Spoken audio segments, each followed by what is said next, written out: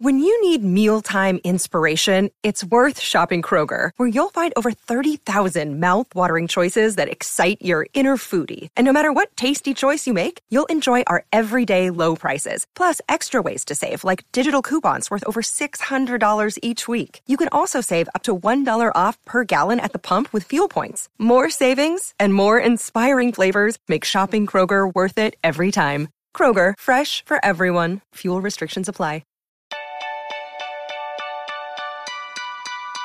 Hi, I'm Dr. Caroline Leaf, and you're listening to Cleaning Up the Mental Mess, a podcast all about giving you simple and sustainable strategies to help you live your happiest and healthiest life. In today's podcast, I'm replaying an interview I did on my good friend Lewis Howes' podcast, School of Greatness. This was really one of my favorite conversations. Lewis and I discussed the differences between the mind and the brain, how mental health is not on the rise, but the mismanagement of mental health is, how to manage our minds in response to stress and trauma, and so much more. But before we begin, I want to remind you, you can listen to exclusive ad-free content on Patreon. This month's bonus episode is all about how to wire out any harmful effects from COVID and long COVID. Just go to patreon.com/Dr. Caroline Leaf for more info. And as always, this podcast is for educational purposes only and is not intended as medical advice. Please always consult with your personal physician or appropriate medical personnel for medical issues. And now, let's begin with today's episode. Welcome back, everyone, to the School of Greatness podcast. Very excited about our guest. Dr. Caroline Leaf is in the house, a cognitive neuroscientist specializing in the mind-brain connection, who's been in this field for many decades. I'm very excited you're here. Thanks for being here. Thank you. I'm so excited to be talking to you, Lewis. It's great. Thank you. And I love that you're in this field of understanding the mind-brain connection and how it plays into our thoughts and our emotions, our feelings, our mental health, and everything else that's happening in our lives. My first question is, what is the difference between the mind and the brain? And does the brain control the mind, or does the mind control the brain? You've asked one of my favorite questions there. That's a really great place to start. I've got some props. Is that okay? Can I use some props to show you? Show me. Explain. I need to understand in a simplified way. Okay, so here's a brain, not a real one, in a skull. And the terminology for about the last 40 years is that the mind and the brain have been used interchangeably. So most people think when you talk mind, you're talking brain, and when you're talking brain, you're talking mind. And most of the popular literature, even the scientific literature that the media tends to put out, talks about how the brain produces thoughts, or the brain produces the mind. But your brain actually can't do anything on its own. So if you did, and if I was holding up if this was a real brain and I just took it out of someone's head, which I wouldn't do, but if it was bleeding and whatever, and you looked at this brain, we could stare at this all day long, but it would never do anything. So what is the difference between a dead brain and yours and mine and the listeners and the viewers is that you are actually thinking, feeling, and choosing. You're alive, and your aliveness is your mind. And your mind is this ability that of what you're doing right at this moment as you're listening to me. You are processing the auditory sound waves, the electromagnetic light waves, through your ability to think and feel and choose, which is mind. So your mind is this like processing, unique, brilliant processing field, gravitational field around and through your brain and body. And you convert what you're hearing and seeing into actual meaning. And that meaning is formed from trees that you actually grow into your brain. So at 400 billion actions per second, you're using your mind to translate auditory and visual signals into protein tree-like structures in your brain to make sense of what I'm saying. And then each new thing that I say, you're growing more and more. And everything I'm saying is in the root section because it's the source of the information. And the tree trunk and the branches are your interpretation of what I'm saying. And you're linking it to other existing, whatever I'm triggering at the moment that you know about, whatever in your life, related to our subject. And that keeps going. And that's what we do all the time. Your mind is always with you. And your mind works through the brain, and the brain then responds. So here's a little model. So your mind is the gravitational field, and this is not woo-woo science, this is hardcore Nobel Prize winning science, that this discovery of the gravitational field. In fact, Einstein spoke about it back in the early 20th century, how each human has this gravitational field, this electromagnetic field around us, and that is basically through us, and when you die, that's not there anymore, and that's the thing that's kind of keeping you alive. And that's the thinking, feeling, choosing, the psychological version, and the sciencey version is this gravitational field. So it's a little bit like a magnet. This is a super easy way to understand it. If you imagine a piece of white paper and you put a whole lot of iron filings on the paper, you may have done this at school, and then you bring a magnet and you put that in the middle of this mountain of iron filings, and suddenly you've got this beautiful electromagnetic field. The iron filing arranges itself into this field around the magnet. So you can't see the electromagnetic field, but you can only see it because of the iron filings. It's invisible, but the iron filings follow the tracing of the field, and therefore you can see it. So the relationship between the magnet and the field allows the iron filings to express themselves in that pattern.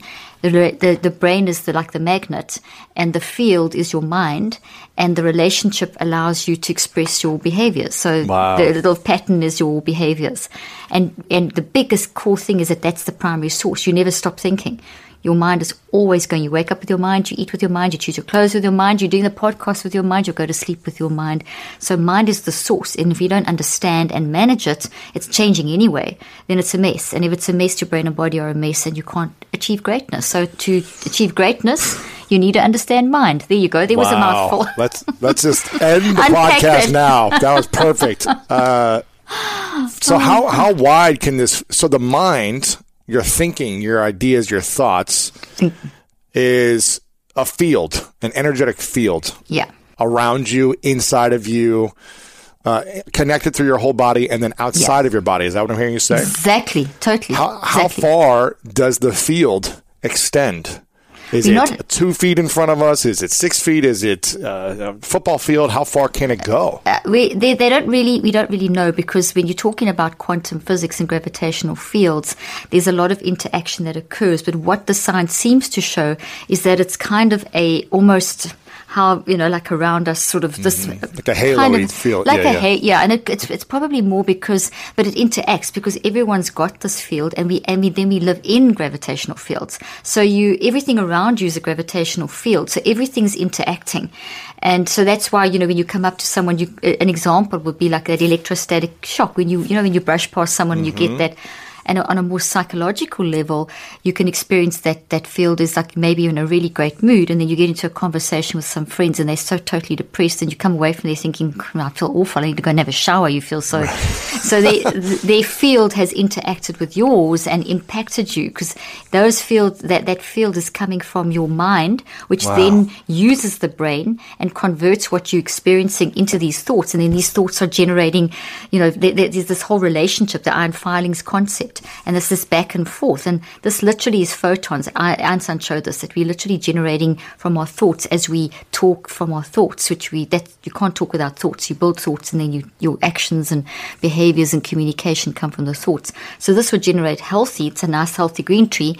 And here's a toxic one. So this would be a toxic, the depression or whatever, being negative or whatever. That would generate toxic photons. And these are the ones that would make you, you feel it. You feel that negativity. This is a sense of you're around a happy person and you just feel like amazing, And so it's very real. This is not some ethereal thing. We're talking about the non-physical sciences of quantum physics and things like that. But it's real. And there's an impact and an effect, and we can control it. That's the interesting thing. What is the definition of quantum physics? What is that in relation to the mind?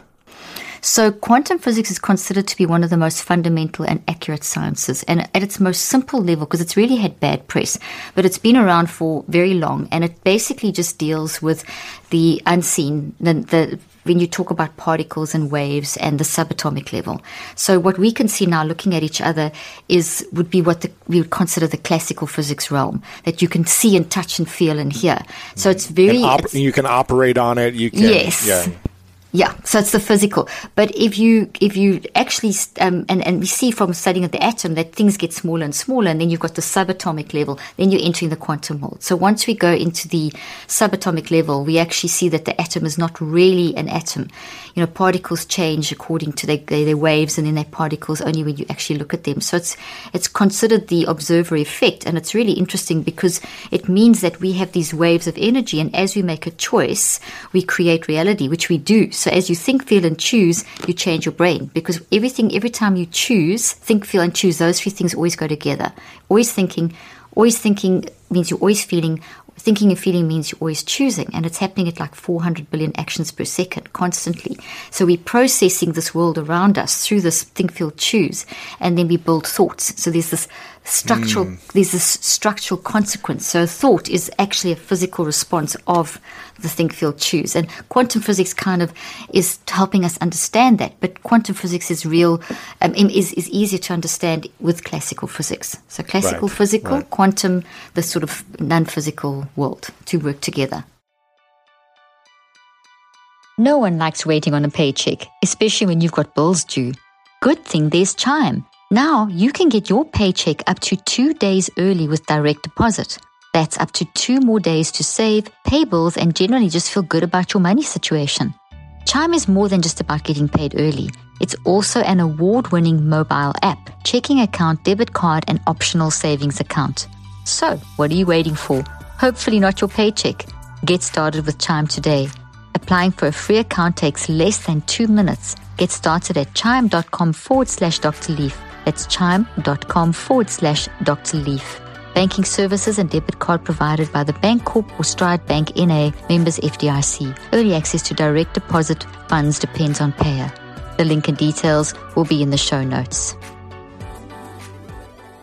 When we feel something, when something happens, there's an event in our life. Someone touches us. Do we feel it first? Do we think that we're feeling something? How is that connection to the mind, body work?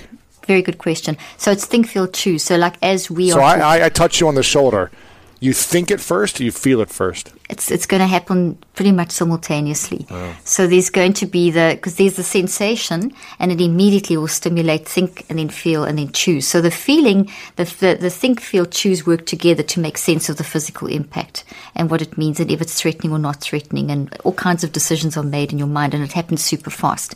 So it's think, feel, choose in cycles, and it's really, really fast. We talk about 400 billion actions per second, but it's actually 10 to the 27 and faster, which is an inconceivable speed. So what I've done with my work is to try and understand this, what is a thought and what is memory and what is mind and what is brain and how do they interact and how do they influence and do we have any sense of agency over this process and what does it look like? Yeah, can you explain it all? Absolutely, I can certainly try. So I spent 38 years studying this, and I started out in the world of working in more clinical. I practiced clinically for 25 years. And I initially started my research in the 80s. And funny enough, in the 80s, we were taught that the brain couldn't change. So all my lectures were around the brain is fixed. It's fixed. Fixed mind, fixed brain, fixed mindset. Yeah, so kind of that's it. You've just got to learn how to kind of, work around it. And so that's and compensate, more of a compensation kind of philosophy. So I remember thinking in one of my neuroscience lectures that this does not work for me because we're changing and growing as humans. So I said, no, I'm going to start researching this. And I was told by my professors, that's a ridiculous question. And I actually did a TED talk on this, the ridiculous question of neuroplasticity. So in the 80s, I said, okay, well, give me the worst situation. What's the worst situation? They said, okay, it's traumatic brain injury. Once someone's had a traumatic brain injury, and I mean your dad went through one, that's it. Pretty much that's, written off. And we were trained, as I said, to compensate. So I said, okay, well, there's hardly any research in the 80s on brain injury and on how to treat it. And so I thought, okay, well, I'm going to start there. And so I worked with people that had been in comas for longer than 2 weeks. And at that stage, if you were in a coma for longer than 8 hours, the brain damage was considered irreversible. Now, in this day and age, we know that's not the case. But in the 80s, that was the going philosophy. So I was completely swimming upstream when it came to this concept. Anyway, I showed with my subjects that with using your mind and not in any weird way, just a very systematic, deliberate, intentional mind management in different ways and different brain building and dealing with emotions and just different ways, same sort of process, that you can actually change this. And so some of my very first case study was a girl who was 16 at the time of her accident, and she had lost a whole year of school, written off as a vegetable. I mean, that's what the doctors used to say in those days, which is a terrible thing to say to someone.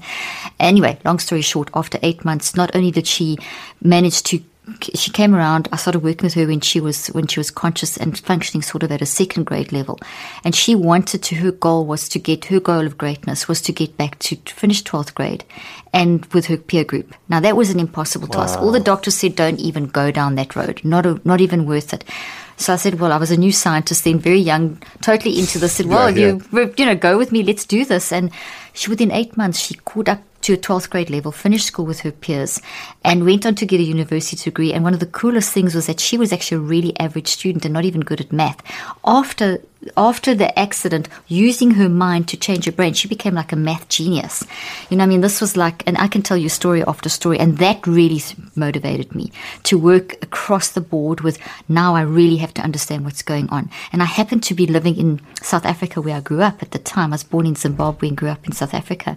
And in the apartheid era, I mean, this is like, it really ages me, doesn't it? Go back into those, I worked through the apartheid era, the transition and the post-apartheid era. So I was seeing all the socioeconomic trauma, the racism trauma, and I worked in that 3 days a week in those environments with terrible poverty and whatever, and I worked in war-torn Rwanda, and I worked with the wealthiest of the wealthy, heads of CEOs of corporations, schools, everywhere that my laboratory was the world, to try and understand humans and mind and get away from this scientific concept that consciousness is the hard question and no one is really doing anything. We're just talking about it as being as this elusive philosophical thing that we will push aside, and one day promissory science will do it one day. And I thought, no, I can't do this because I am mind, you are mind. So if I don't manage it, I mean, you can go 3 weeks without food, 3 days without water, 3 minutes without oxygen, but you don't even go 3 seconds without using your mind.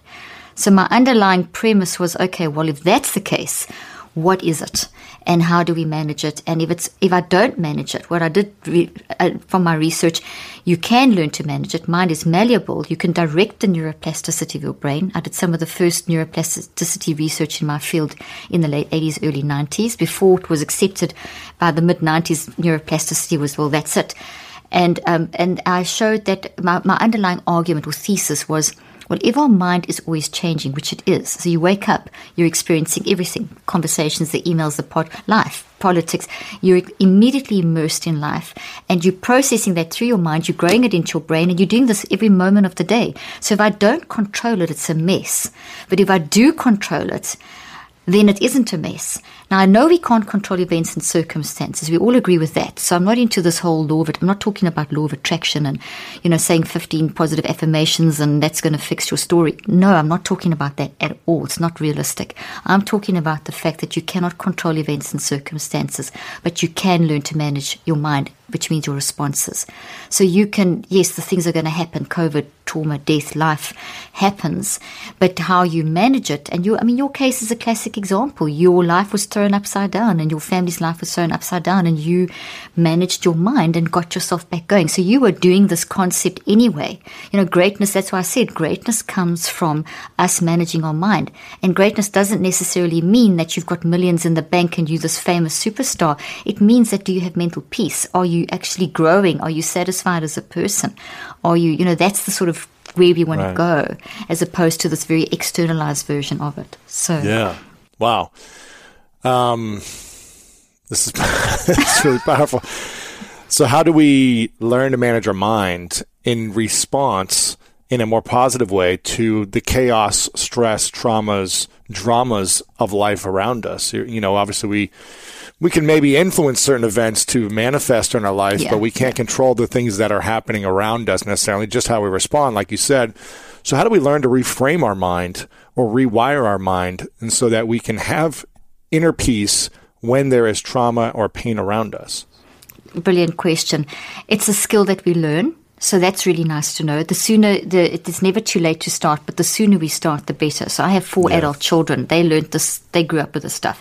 And as I've learned new things, they've been my lab rats. So they've been trained in literally, and my husband, and they all work for me, by the way. They're either all amazing kids or messed up kids. Totally, yeah. We'll have to ask that question. Well, Dominique's my producer, so I think she's sort of doing okay there. But the biggest thing with the mind and managing mind, Lewis, is to accept that depression, anxiety, even the scary words like bipolar and schizophrenia, and then going to the more sort of things like that we can accept, grief, anger, etc. These are not illnesses. This is the biggest message that I probably have.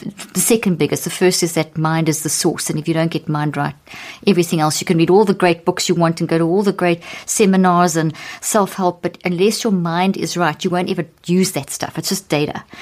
And so there's another step missing, and it's understanding that autonomy, that sense of agency that we have to manage what's going on around us, and to accept part of mind management is not to make the bad stuff go away, but to know how to live in the bad stuff because it's not going away.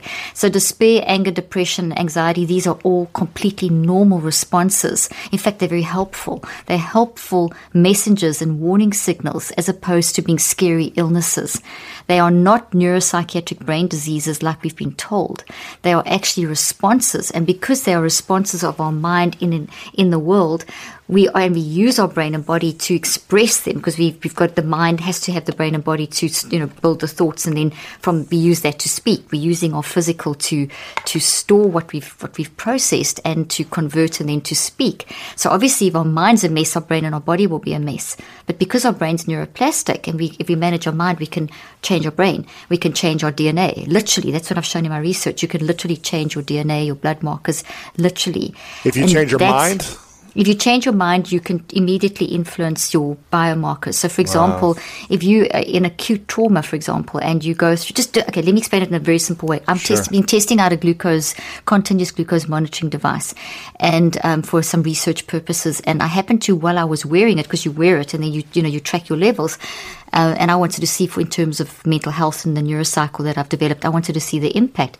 And I happened to be going through, we experienced a very acute trauma in our family over December. And in the moment of the trauma, I happened to see on my glucose monitor that my glucose had shot up to 240. Now, that's heart attack level. And I immediately managed my mind through the neurocycle, which is the concept that I've developed, which is just a system. Anyone can learn it. And I dropped my glucose levels within seconds back down to a normal level. And as it cycled up, I could manage it.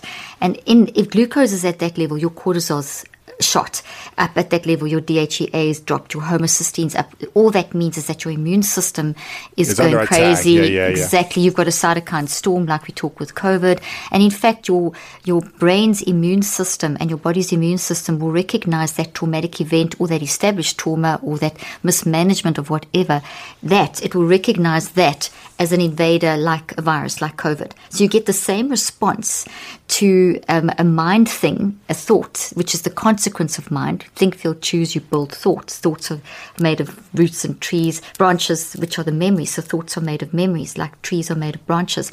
This is toxic. It will stimulate the same response in the immune system as if I had COVID, or if I had a flu virus, or if I had measles or something, or any kind of damage in my body.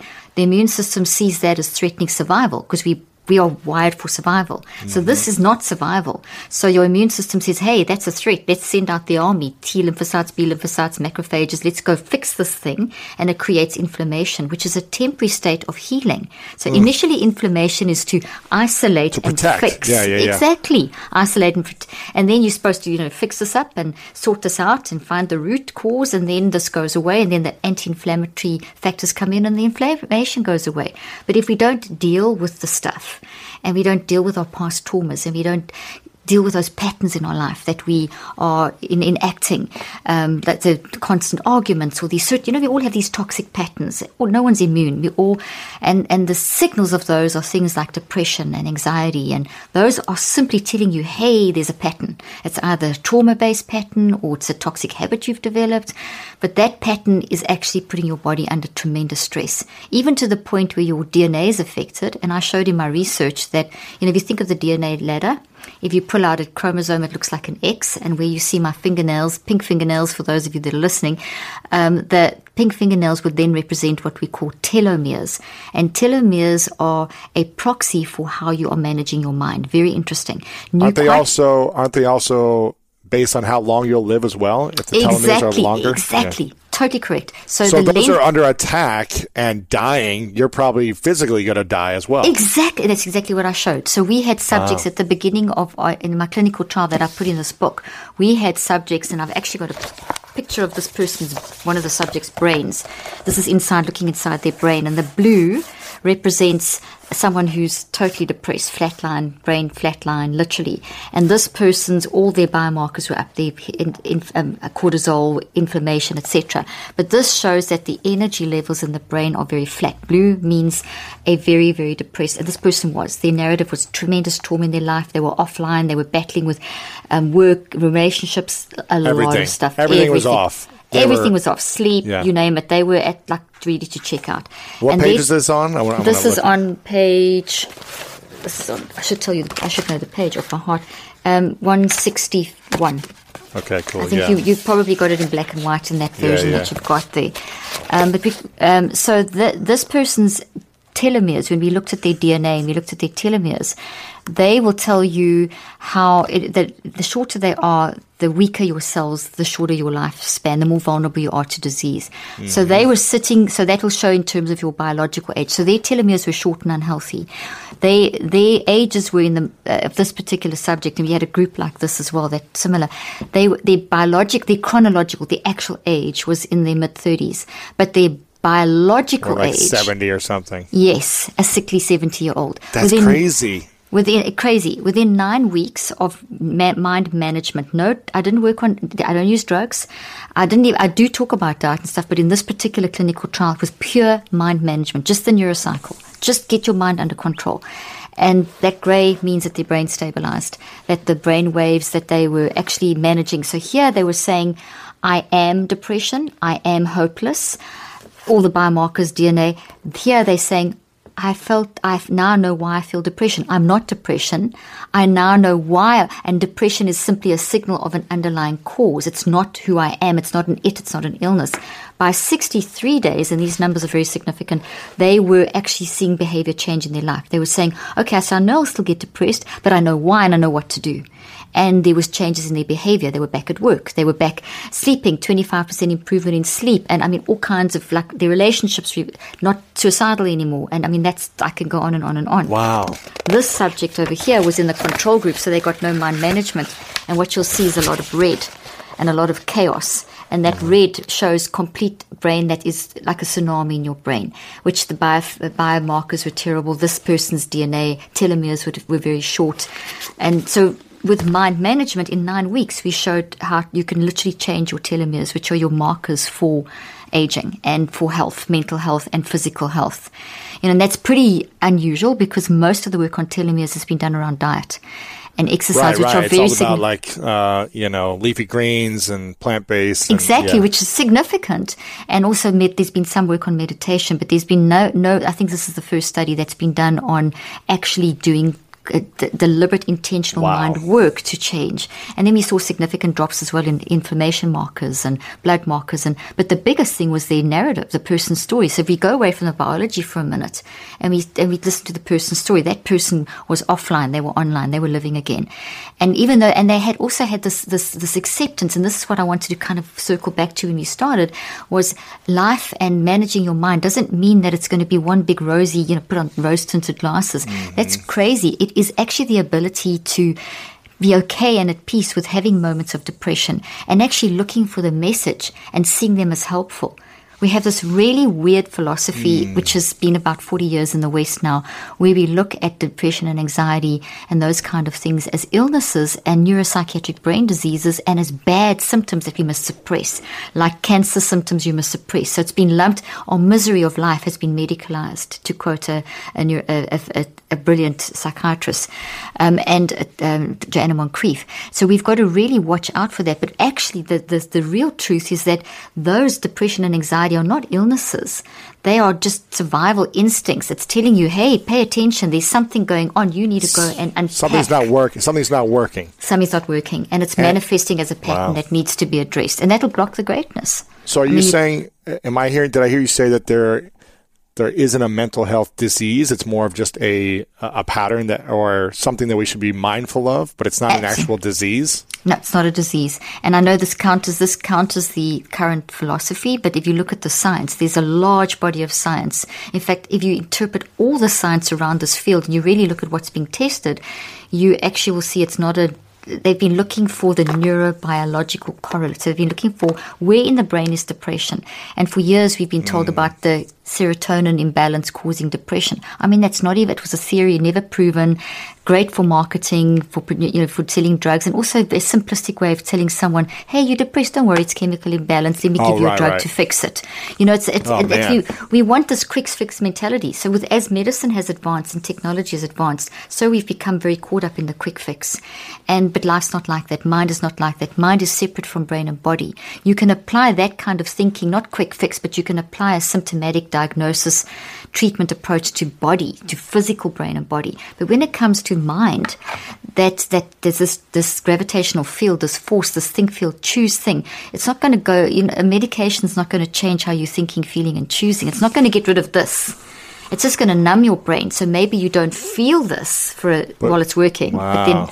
But at the same time as then when that drug wears off, this is still there. This is still being recognized by the immune system of your brain as a problem. So this is increasing your vulnerability. The longer it's there, the more you increase your vulnerability to disease. Oh my gosh. And this is what gets you stuck. And these are the patterns. So no, it's not an illness. It is a normal human response. Pandemic, we all know that everyone's going on about the next pandemic is mental health. Mental health has always been an issue. Notice from the beginning of time, mankind has battled with life, with issues, with death, with fighting, with war, with whatever. So mental health's not on the rise. But the mismanagement of mental health, making it a disease, has created a whole new problem. Wow. So here we sit with, before the pandemic, they started doing a population study in the mid-90s, and this is when I was still early days of my practicing, sort of 10 years into my work. And I started seeing this trend and I was watching the study where people the decades-long trend of people living longer. So we all hear this message. This is what we've heard. People are living longer because of the advances in medicine and technology. None of us question that. But something happened in 96 that did start questioning that. By the mid-2000s, it was an established, researched fact that we don't live longer anymore, that the trend of people living longer has actually reversed, and that we have a pandemic of deaths of despair, where people are dying from preventable lifestyle diseases, and the age group most being affected are between 24 and 65. So people at the beginning of their career and the prime of their career and through that age group are dropping down dead like flies. And it's considered deaths of despair by preventable lifestyle diseases. So we have to look at the lifestyle disease means that there's something in our body that's weaker. Why? Lifestyle, which is mind driven. How am I eating, drinking, sleeping? But more than that is, what's my mind behind all of that? How am I actually managing the day-to-day moments? How am I managing the patterns, the traumas, the established toxic habits? What am I doing about that stuff? And that's when we ignore all of that, because this current trend of science is saying, those don't matter. What matters is the symptoms. Let's just look for the symptoms. Right. Checklist, diagnose, label. When you label someone, you chop up to 10 years more of their life. It's like it's adding on. They've shown studies of people with a mental health diagnosis have chopped their up to 20 years off their lifespan. People on psychotropic drugs, because of all the complications and the changes in the brain and the body, chopping up to 25 years of their life. I mean, this is serious. So here we have this already existing. Then the pandemic hits. Now another year, they say that there's an additional year being chopped off people's lives. But there's such a contradiction, because they're saying, hey, there's this adverse circumstance, grief of loss of people, uncertainty, medical, and not knowing if you're going to live or die, and how long is this isolation going to go on, and economic impact, and whatever, the whole lot. That's trauma, and they're saying that when they're saying, but this is the way to treat it. Let's label it, let's diagnose it, let's medicate it. So here we've come into COVID with a problem, with that stupid philosophy that's created such a lot of problems. And scientifically, this has all been researched and shown. And now we've got the pandemic, and now they want to carry on that system that didn't work to this, which is going to make it even worse. So we've got to shift our narrative completely, and we've got to stop saying that mental illness is on the rise and that there's 1 in 4 people on antidepressants or depressed. 100% of people are depressed. and anxious and concerned about this COVID pandemic. 100% of people in the world at some point in their life have and will be anxious and depressed and in grief and sadness and terror and despair and one of the others. A large percentage of the population, and I'm not sure the exact percentage because no one's really done this kind of research, but estimates it's probably 30-40% of people will have extreme trauma from abuse, war trauma, that kind of stuff, where they'll go down the continuum to sort of the minus 9, 10, 8, 9, 10, if you look at a continuum of 0 to 10, 0 to minus 10. And have things like psychotic breaks and hearing voices and extreme states of distress, mental distress, which are still not diseases. They are simply in that traumatic situation, you're having a traumatic response. Think of someone who's a war vet. I just interviewed a Navy SEAL the other day who was trained snipers. And I mean, the things that he had to do and that his teams had to do, you know, they come back and try and, we all know the problem of trying to, you know, reconcile back into civilian life after you've gone through. Very challenging, yeah. I mean, you know, this is what they're experiencing all day long, stuff that's completely against survival, completely against our human nature. And now they, instead of them being allowed to process this trauma, they're coming back and being told that they're diseased. And he would tell me that what they do with a lot of, we don't hear this sort of thing, but he told me this, they will inject things like risperidone, which is an antipsychotic, into the spines of war vets because they're a bit psychotic and they're psychotic for a reason. It's their coping. How do you deal with this? Of course you're going to be angry. You're going to be frustrated. You're not going to be able to love like you did. You have to be able to embrace, process, and reconceptualize. Giving them a drug's not going to make it, not going to help it. In fact, it constrains the brain. It restricts the brain. You can't, there's no chemical cure for that. That's just going to add fuel to the fire because your mind's got to work through the brain. So now you put chemicals in, and now that's not going to facilitate change. We have to do something. So it's like a narrative.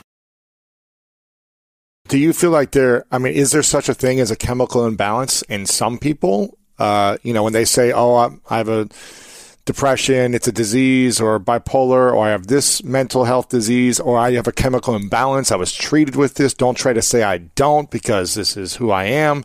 Do some people have that, or is that... That's a result of...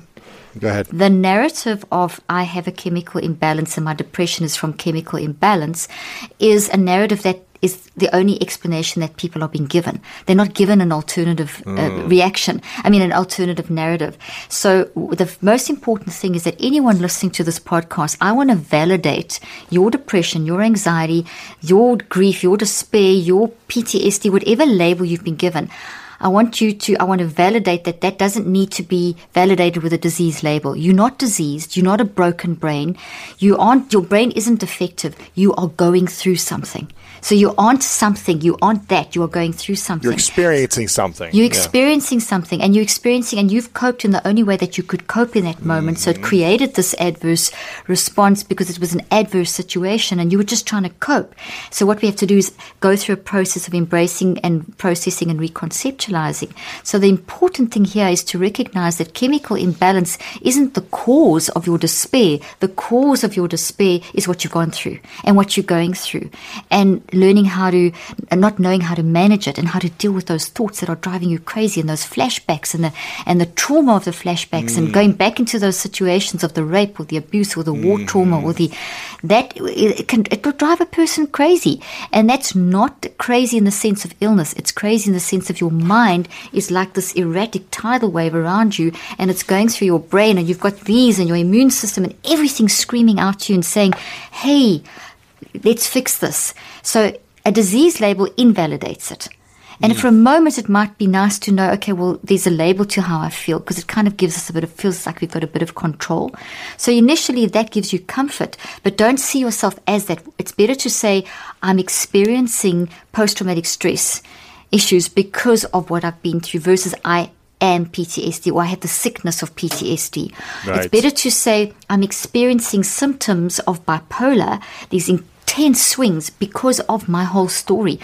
than saying, I have bipolar, I have a chemical imbalance. I mean, just researchers coming out the other day showed that we've got to stop saying this. The top psychiatrists that lead this field will tell you we've got to stop saying this, that there's no ways that serotonin imbalance, you can't even measure that. There's no genes or serotonin imbalance causing it. It's what you've experienced that's the cause. And then that moves through your brain and your body. So obviously your brain and your body respond. So we will see changes in the brain and the body. We will see neurochemical chaos, not necessarily serotonin imbalance. That's just one. Sometimes it's dopamine. And if dopamine's down, serotonin's off. And then anandamide's off. And then, I can give you a list of big chemical terms, and that's going to change every function in the structure of your brain and your DNA and your telomeres, and 1,400 neurophysiological responses are off. So, that's the response though. And that doesn't mean that you have this thing hidden inside of you, the scary thing that's controlling you. And that invalidates. If someone comes back from war, or someone's had a sexual trauma, to tell them that the depression or anxiety they're feeling is an illness is an insult to what they've gone through. But if I say to you, gosh, that's terrible, tell me about it. I want to hear your story. I want to support you.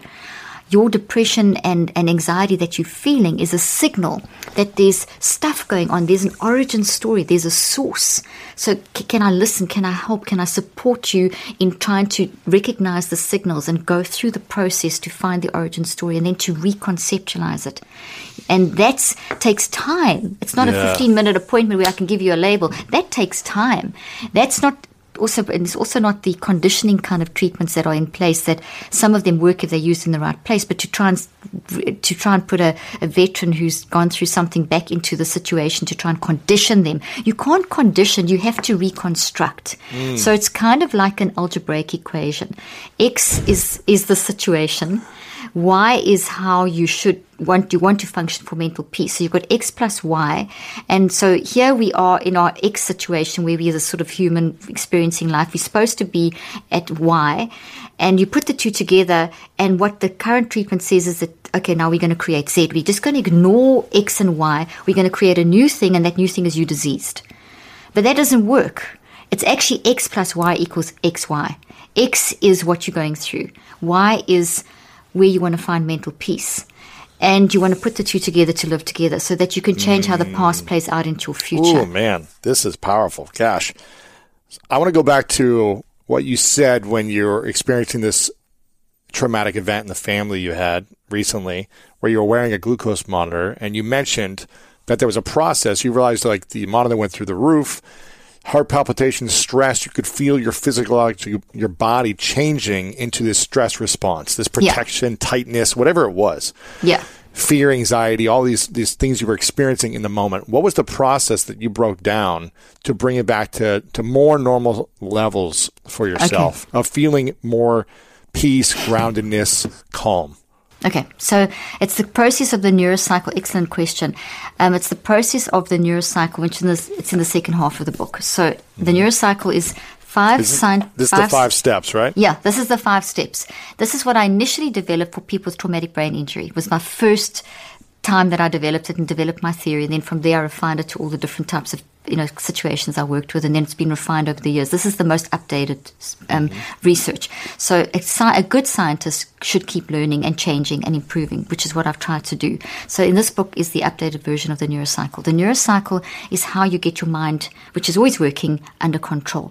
If in a state of acute trauma, like I was in that moment, acute trauma creates a red brain. I showed you that picture of a red brain. That red brain means that I have a tidal wave in my brain going on, or that there is the left and the right brain will be out of harmony. I'll have a drop of blood and oxygen to the front of my brain. I'm going to have things like the delta. We've heard of things like delta, theta, alpha, beta, gamma. All those waves are supposed to flow like waves in the sea. And if you think of the sea, you've got the big swells, which is delta, slightly smaller swells, which is theta, then they build, which is beta, the crest, which is high beta, and the gamma, which is the ripple on the beach. And so we want that through the brain in this nice kind of even way. That's kind of the Y state. X plus Y. X is what happens to us. Y is that state. So X happens and then that Y state gets thrown off. So in that moment, that's what happened to me. So what we want to do is, because mind works through brain and body, and mind is experiencing this trauma, which is a mess, our brain and body just do what the mind's doing. So then there's a mess in our brain and our body.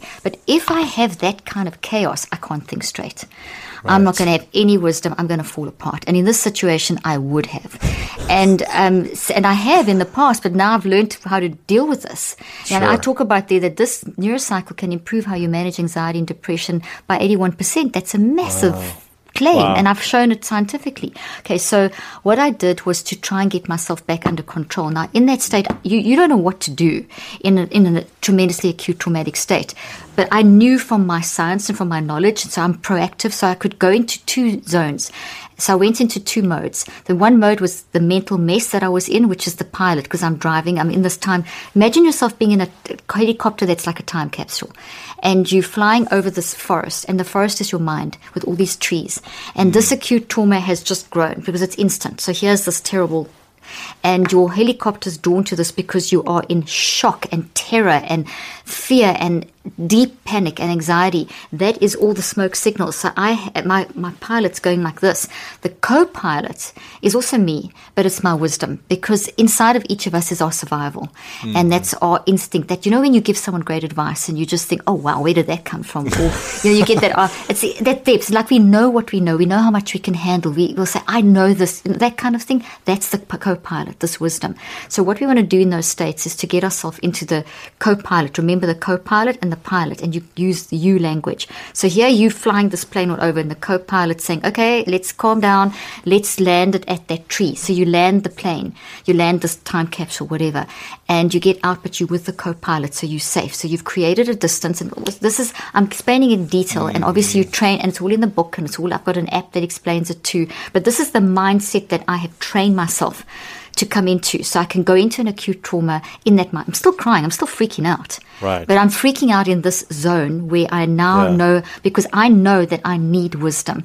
I need to be able to tap into that, and I cannot get through this chaos this chaotic brain and body and mind unless I've calmed it down. So I have to get through this because I'm stuck in that black tree and I'm stuck in this chaotic brain. So would that be considered like fight or flight, whether it's someone cutting you off in front of you in the on the street in the car, or someone yelling at you, or someone whatever, an event's happening which is causing you to react in fight or flight, whether it's a massive T trauma or little T trauma, Exactly. Or an acute trauma, which is the blindsiding stuff, the stuff we don't expect that just hits us out the blue. Yes, absolutely. So you're going into a level of fight and flight. So everything physiologically, 1,400 neurophysiological responses are activated to help you focus. But they can't work for you unless you do what I'm telling you to do, which is to shift your perception. So this is the how-to, because as soon as you shift your perception in an instant, because I told you within seconds I brought the glucose monitor down. And I mean, I didn't expect it to work that fast. I was amazed. And as it cycled through the 12 hours of the trauma, I was able to manage it more and more. Right. So, I mean, it really, and this is not the first time, I've done this my whole life, but it was just so interesting seeing it in real time. Sure. And seeing the reaction. Okay, so step one is to get the co-pilot state of mind to land the plane. That's the preparation. We haven't even got to step one. So there's preparation. So land the plane first. Yeah, so that's it. So recognize that you remember there's a co-pilot, which is your wise mind, you the crazy pilot going all over the place, land the plane. Let the co-pilot tell you, okay, land the plane. And you land the plane where you need to, which is at the issue. And what drew you into land the plane to find the issue was your emotional. So this is step one. You're going to gather awareness, and gather means you controlling it. You're not sitting under the apple tree and all the apples are hitting you on the head. You are standing back and you're picking the apple. So there's control, there's a sense of autonomy, a sense of agency. So in the midst of chaos, you can create agency mentally because your mind's driving it. So you stand back and you say, okay, I picked that apple. So that's my emotional warning signals, terror, despair, utter, totally traumatized, like whatever they are. You pick those apples, you put them in your baskets, you're gathering. Then you gather awareness. So this is gathering kind of your awareness. This is how I'm feeling. This is what's happened. This is the event. Yes, this is gathering. It's almost, yes, it is, but you're gathering in 4 little distinct packages, because the more organized you are, the less chaos. We're being very systematic. So what are those 4 things? So you gather awareness of your emotional warning signals, so the despair, anxiety, whatever, panic attack. Then you gather awareness of your physical bodily response. So here's your co-pilot saying, okay, how are you feeling? Gather that apple. What is your physical? Fluttering in the heart, panic attack, tension, gut wrenching, adrenaline, whatever flight and fright freeze mode you're in. Then your behaviors. What are you saying? What are you doing? How are you responding? How are you responding? Yeah, action. Yeah, what you saying? What are you doing? What is actually happening? And I'm grabbing this, I'm grabbing that. Get this, get that. So what is that? And is it working? I mean, just doing this changes how you do things. It's amazing. You immediately go into this different mode. Fourth one is perspective. What's your perspective? This is doomed. This is terrible. This is sucks. This is end. Or, okay, this is bad, but. So you gather. Then as soon as you've got those, you then go into reflect. So it's very systematic. And then as you've gathered and done all this preparation thing, you've got the two sides of the brain. We've got coherence again. You've got blood flow back to the brain. You've got oxygen back to the front of the brain. When you've got low oxygen and low blood flow at the front of the brain, which happens in a trauma, in an acute situation, in those sudden things, it drops. Then you are impulsive. You're going to make bad decisions. You're going to react incorrectly. You're going to create incoherence. Your alpha wave in the brain drops and becomes more active on the right side. And on the right side, which is not great, because that means that we now are not going to have insight. So by doing what I've just said, you change all of that. You bring back coherence, you increase alpha, and it may not be excellent yet, but you've started the process. Then as you move forward through the 5 steps, and I've put all this brain stuff in the book and what happens, and so I'm just giving you the overview. So then you start now reflecting, okay, what have I got in my basket? So number 2, reflect. Reflect is an incredibly beautiful word, as is gather awareness. Gathering awareness, I just want to point out, earlier on I said that we mustn't be frightened of despair and anxiety and trauma and the anxiety, depression, those scary. Don't be scared of them, because they are messengers. They're helpful messengers that are telling you something. And if you respond to them in that way, you then control them. But if you respond to them in fear, they control you. Ooh, yeah. Yeah, and then you're not going to move forward. You're going to get very stuck, and then stuck in rumination, and the patterns will just get worse. So get the control. Even though you can be crying, screaming, swearing, I don't care what you're doing, but just get the control. You're at the tree, you're doing the stuff. So gather. Reflect is, when you think of light going through a prism, it reflects all the colors of the rainbow. So there's depth. There's that one thing means a lot. And so reflect is this process of being a detective. Okay, well, why am I having that reaction? Now, when it's something in the moment, we pretty much know why. I mean, I knew why I was, so I didn't have to do too much reflection, but I had to, the reflection in terms of why, because I knew the cause. But the difference was I needed to reflect to say, okay, if I react like this is going to happen. Right. So it was questioning, what are you doing with that emotion? What are you doing with that behavior? Is that behavior helping? So the reflect in that situation would be different to a reflect for someone who is having a complete and utter imposter syndrome attack. And it's a pattern, and they keep doing it. So they're now working sequentially through the process. So they're going to have to start finding why. What does it track back to? What level? What sort of self-esteem issues are? What is the origin story of it? So that the reflect in that case would be, ask, answer, discuss. Why do I feel this? Why?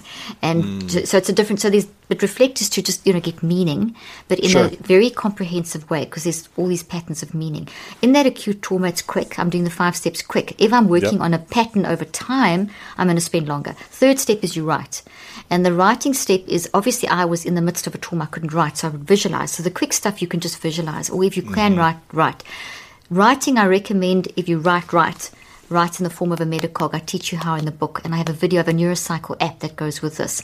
What's a Metacog? A Metacog is a pattern form of writing that stimulates, it looks like a tree. You start in the middle and you work on branches and you put words, and you don't write whole sentences. You basically just pour information and you literally let it just come out in this pattern format. But one of the key things is to group, as something comes up, you put it on one area, and as something else comes up, you put it wherever. So you have these clusters of information, and every word's on a line, and every line goes out of the previous line. And that format is unbelievable. It just drags the two sides of the brain together, digs deep, and you start getting insight into what you didn't even know was there.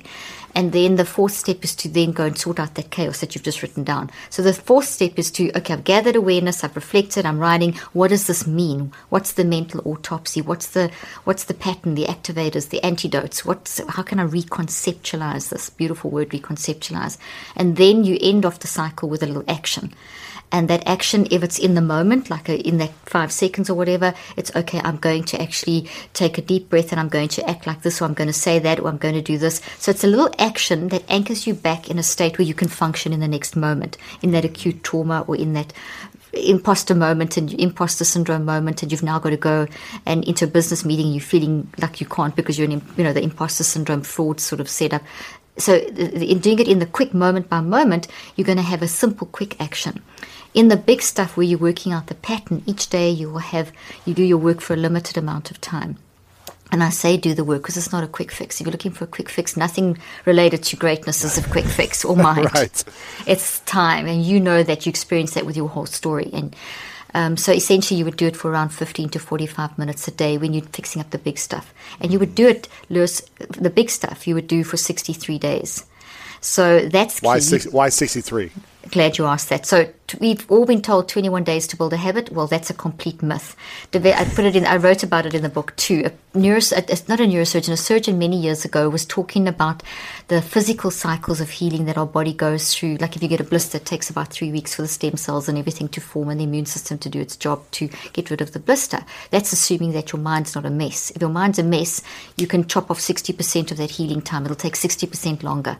Wow. Up to 60% longer. If your mind's a mess, you increase healing. If your mind is right, does it decrease It does it on time? time. It does it on time. But sometimes and sooner. It depends. It depends on the level of damage. Sometimes you'll need one cycle of 3. Sometimes you'll need multiple. That's for physical healing. Mind healing, however, needs a minimum of 3 cycles for behavior change. Really? How do we? Is this scientifically proven, or is this? So there's very little research in the 21-day myth. So I decided to research it, and there's a few studies. There's one from University College London.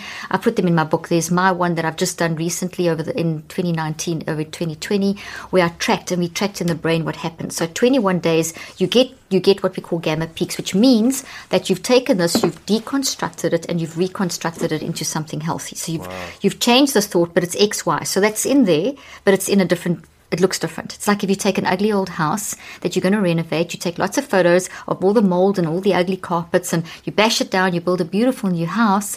You still remember how it was, but you've reconceptualized it. You're living in that new space. You remember the old. Okay, so that's what I'm talking about. That takes 21 days. So you break down and build a thought with memories, because a thought is a tree made of memories. Memories are like a tree's made of branches, thoughts are made of memories. So to make something that's got a level of sustainability takes about 21 days. And in that 21 days, after that, if you stop there, it's a tiny little plant in your forest. It doesn't have enough energy to move from the non-conscious mind, N-O-N. The non-conscious mind operates 24/7. It's where all your experiences are stored in thoughts, all your belief systems, your nurturing, everything about you. And that is influencing your conscious mind. Conscious mind's only awake when you're awake. So right now, as I'm talking, everything that I'm saying is stimulating thoughts from your non-conscious mind to move into your conscious mind to make sense of what I'm saying and to build all this new stuff into thoughts in your trees. So a non-conscious mind, for a thought to move from the non-conscious to the conscious through the subconscious. So non-conscious, subconscious is the bridge, conscious is when you're awake. Non-conscious, 24/7, infinite, huge, massive, and where our wisdom is as well. So the wisdom is through the middle. If you want to imagine a forest, you've got the beautiful dark green strip, which is all your instinctive wisdom, survival stuff, wired for love stuff, optimism, bias, and then everything we experience in life is around the edge. Little trees, big trees, dark trees, green trees. The smaller the tree, the newer the experience, or the newer the memory, the weaker the memory. The big established trees are the ones that influence. So those things are powerful. So if it's a big dark tree and it's influencing, it's going to jump into your conscious mind and influence your view. So backtracking to get something that's good that you've rebuilt to actually influence how you view something, it has to have more energy put into it. Energy is never lost, energy is transferred. Quantum physics talks about energy. These things are proteins with energy vibrating in the little protein structures. So you want that they're weak, so you've got to strengthen it. You got to water it. You got to feed it some fertilizer. Totally. And all you do is, it's so easy. Oh my gosh, it's so easy. From day 22 to 40 to 63, you simply do step number 5 for about a minute a day. That's how simple it is. It's 42 minutes over 42 days. In my Neurocycle app, I've actually got an active reminder function that you can type it in, so it pops up on your phone, and you can remind yourself to do this. And you literally just read it, and it keeps just reading it reminds you to do it, and then you're building your strength and you're turning it into behavior change. So to go around, the theme of your podcast, to get to greatness requires behavior change. So real behavior change, if you really want to build a good habit into your life, you're going to have to spend the 63 days doing it. So not only is that 63 days, I've shown it scientifically and so on, not only is it for detoxing the patterns, the traumas, the toxic habits, the small T, big T, as you mentioned, the acute stuff, the bad habits we've developed, but it's also to build new habits. So if you identify this is an area that I want to grow in my life to go to the next level of greatness, whatever that is, you need 63 days at least, and sometimes more. Sometimes the trauma is so embedded and it's blocking your greatness that you might need multiple cycles of 63. There's no cookie cutter design. But the more you do that and the more you practice it in the moment by moment, the more self-regulated you become, which brings us right back to the beginning of the conversation, which was that mind is always in action. So you may as well control it. So here I've just told you how to do it. It's pretty much, the nuts and bolts.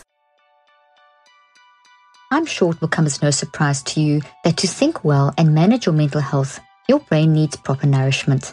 But many of us don't have the time to take multiple different products all day long for better brain and body health, more energy and optimized immune systems. This is why I love Athletic Greens. It has just what I need in one drink. Best of all, it doesn't taste like it's super healthy, honestly. Athletic Greens has a mild tropical taste that I actually look forward to each morning when I wake up. Even my husband, who can't stand things that taste too green, loves his Athletic Greens in the morning. With one delicious scoop of Athletic Greens, you're absorbing 75 high-quality vitamins, minerals, whole food source, superfoods, probiotics, and adaptogens to help you start your day right. This special blend of ingredients supports your brain, your gut health, your nervous system, your immune system, your energy, recovery, focus, and aging. All the things. To make it easy, Athletic Greens is going to give you a free 1-year supply of immune-supporting vitamin D and 5 free travel packs with your first purchase.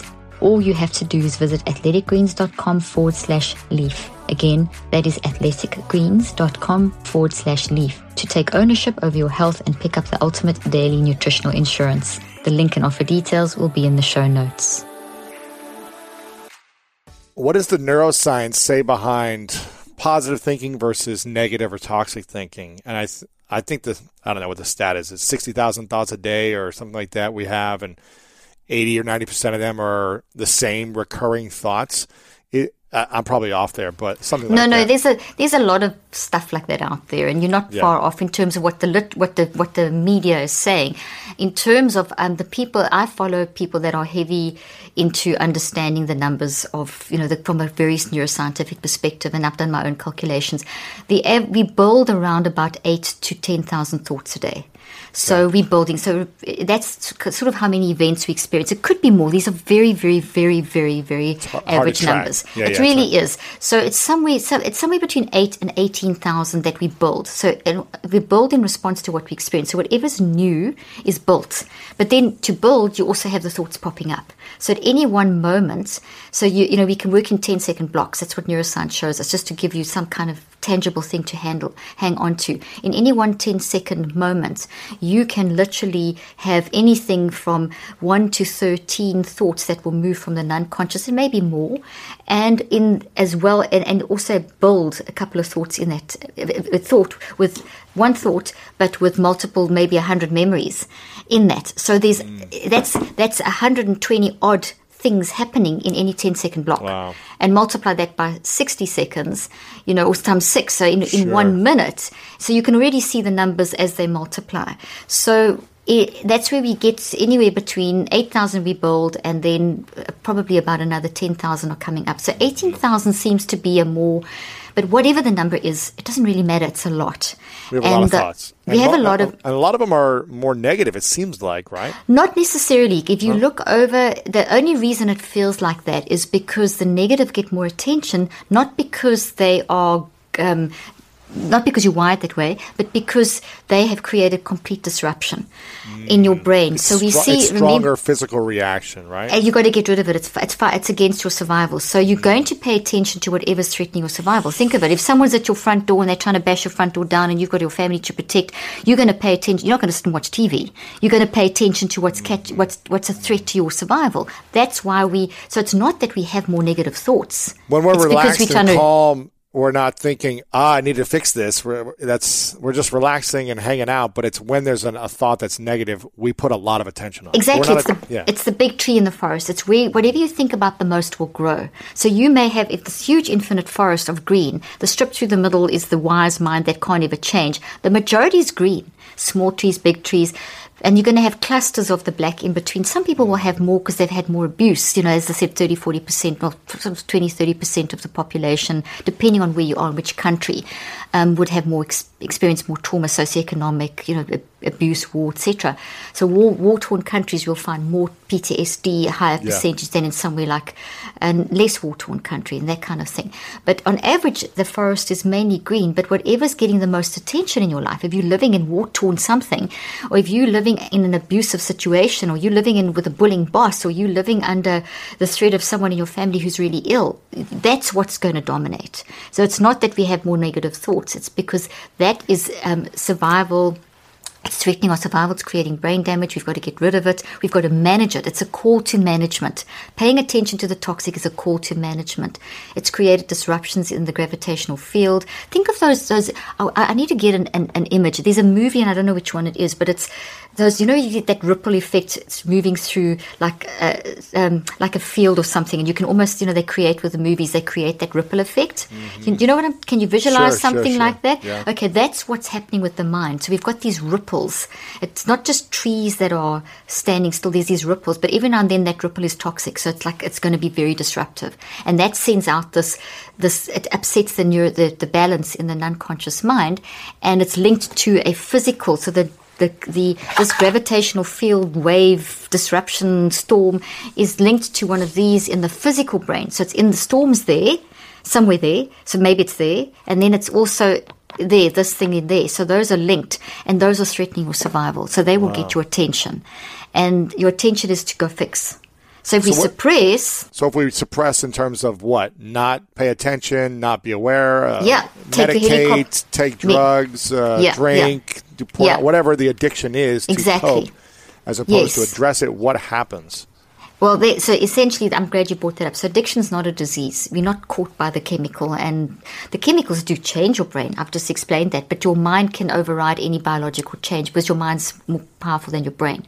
And that's how you can always draw on that internal survival instinct, which is that internal strip of green trees, just for the analogy's sake. So addiction isn't a disease. Addiction is a response, like depression. It's a warning signal. It's trying to take something that's painful and taking something to numb the pain.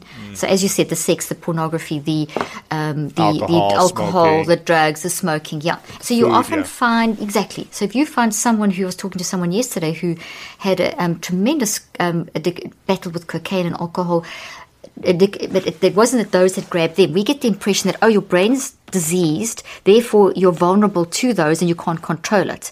Nonsense. That's taken all the hope. People are dying from lack of hope, Lewis. That's what that statistic I spoke about earlier, the reversal of trends. People are dying from lack of hope, deaths of despair. When you take away people's sense of agency, you're taking away the most core dynamic of who you are as a human. Your mind is all about agency. Think, feel, choose. You control that. And you remove that agency from someone by saying, hey, you can't control the fact that you're addicted to alcohol or that you're addicted to. That's terrible. But if you say, okay, I see that is where you're finding your coping strategy at the moment, that having the alcohol is numbing the pain, having the pornography, the repeated whatever, the abuse of anything to hide it, the opioid addiction. It's just to numb the pain. So once a person is in a loving, supportive environment where they can start seeing that change. Then they can start seeing why. Then you can take them through the process of, okay, well, let's see, maybe that signal has got a cause, and let's start finding. And when you start working through the neurocycle, I can tell you now, most of the time they're still addicted to something because the pain's so bad, and they're denying this is a disease because it's easier to accept that initially, but they're denying, no, I'm not addicted to alcohol. I know I'm not addicted to whatever, the cocaine. I'm not addicted, but once you start lovingly showing them, okay, well, let's talk about, forget about the substance. Let's talk about you, what's going on, what's happened. And when you start doing that, then I'm depressed and this and this, and then the things start coming up. And as soon as you start getting that cycle happening, then the person is more able to say, oh, I see, I've been trying to numb my pain. And then you can start getting the release. 86 to 93% of people that are addicted get out of addiction through choice. And that choice is stimulated by a supportive, a super supportive, loving environment that helps people to see what's going on, because it's very hard to face that stuff. So we can live in a state of denial.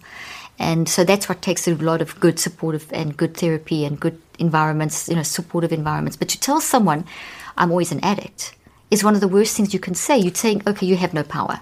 Right. I'm a victim to this chemical imbalance or whatever it might be. Yeah. But that's not the case, and it may take you years. I mean, I was speaking to someone the other day who was, as I said, a cocaine, battling with, all kinds of stuff, and now is one of the most amazing people, helping other people, doing the most incredible work.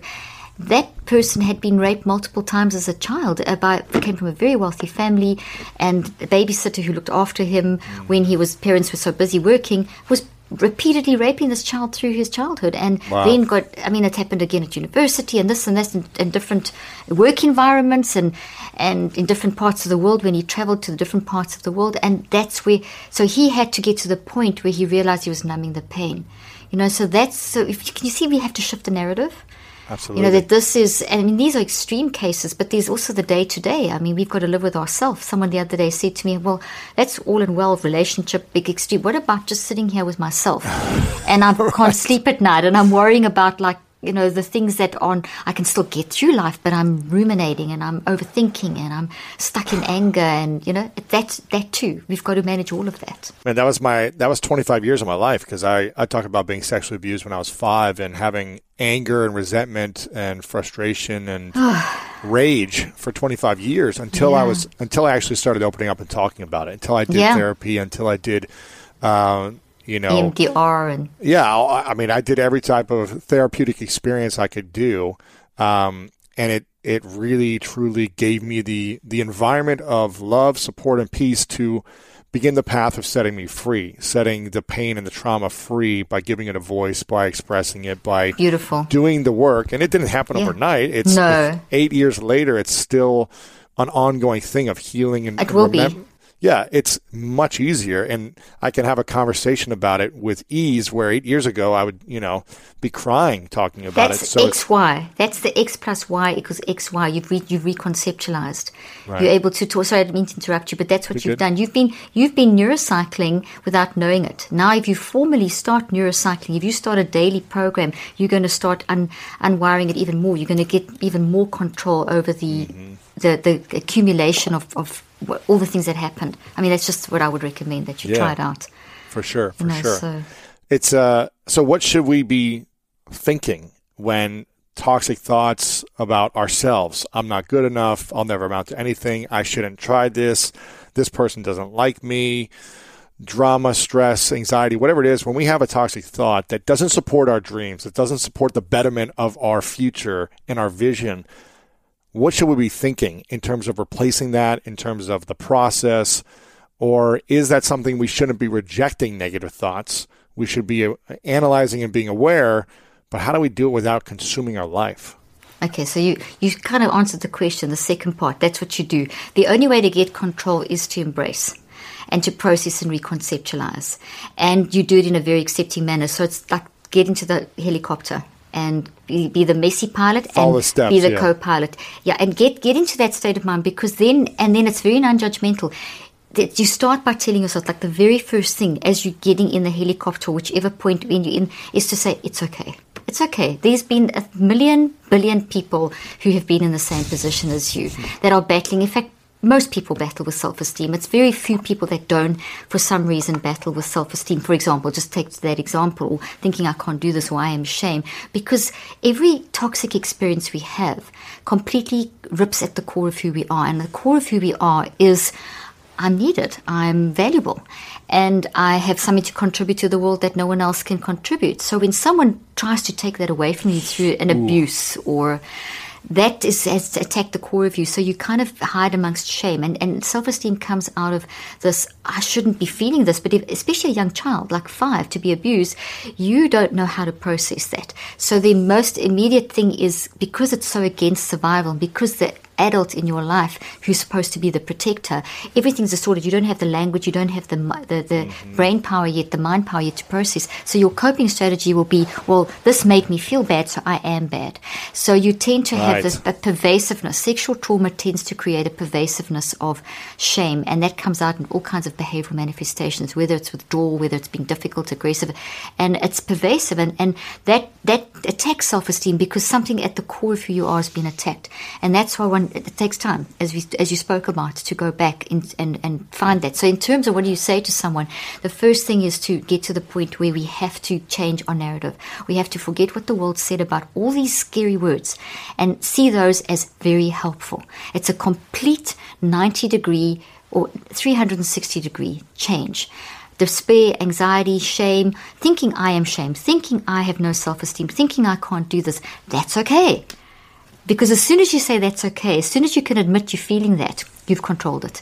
You've now, from a neuroscience, got power back. Yeah. You've got the power back. You've shifted the power balance. So instead of, if this is now in the unconscious, it's this trauma, it's the 5-year-old, it's gone through the years, whatever, and there's been this, and I'm not saying you did this, but there may have been a period that you suppressed because you didn't know how to process it till maybe 15, 16, 17, when you were getting more metacognitively able and started seeing things. Maybe it was older. Very often it hits around between 18, 22, where early childhood trauma, where we start seeing those patterns manifesting and a bit of awareness coming. So now that when this comes into consciousness, in the brain, this thing is now weakened. So these protein branches, which are the memories and the emotions, the data of the event, which was that, right, is now weakened. So the minute I, through my tears, say, okay, I feel shame. I feel like I've got no self-esteem. I feel like I'm useless and I'm ugly and I'm this and I'm that and I can't ever achieve anything. The minute I can accept that, I can look at that objectively, pilot, co-pilot, and the co-pilot can say, what do you feel? I feel, okay, let's now see if that's real. And that whole calm, just the way I'm speaking, calm, it's okay, own it, it's fine, it's okay. Now we can fix it. That's weakened these chemical bonds, protein bonds. I've started changing the structure in my brain. I've now shifted 1,400 neurophysiological responses to work for me instead of against me. I've now started recreating balance in the brain. I've increased blood flow. So I'm setting myself up to be more resilient, to do the very hard work of unpacking. And it gets worse before it gets better. And the one of the really good things that I have presented in my work and in this book is to know that scientifically I've shown that even if you feel worse, which you will when you unpack this and you start seeing stuff that you've suppressed, it's terrible. It's heartbreaking. It can make you feel like you just want to die. That's how I felt. When I started talking about it, I was like, this is the scariest, hardest thing that I've ever done. I'd almost rather die. Like, it's the feeling that you have. You're like, if anyone ever knew these things about me, if I had to truly face these things, it's the most scary, challenging thing I've ever emotionally had to deal with. And it feels like you're dying. I don't know. Like dying.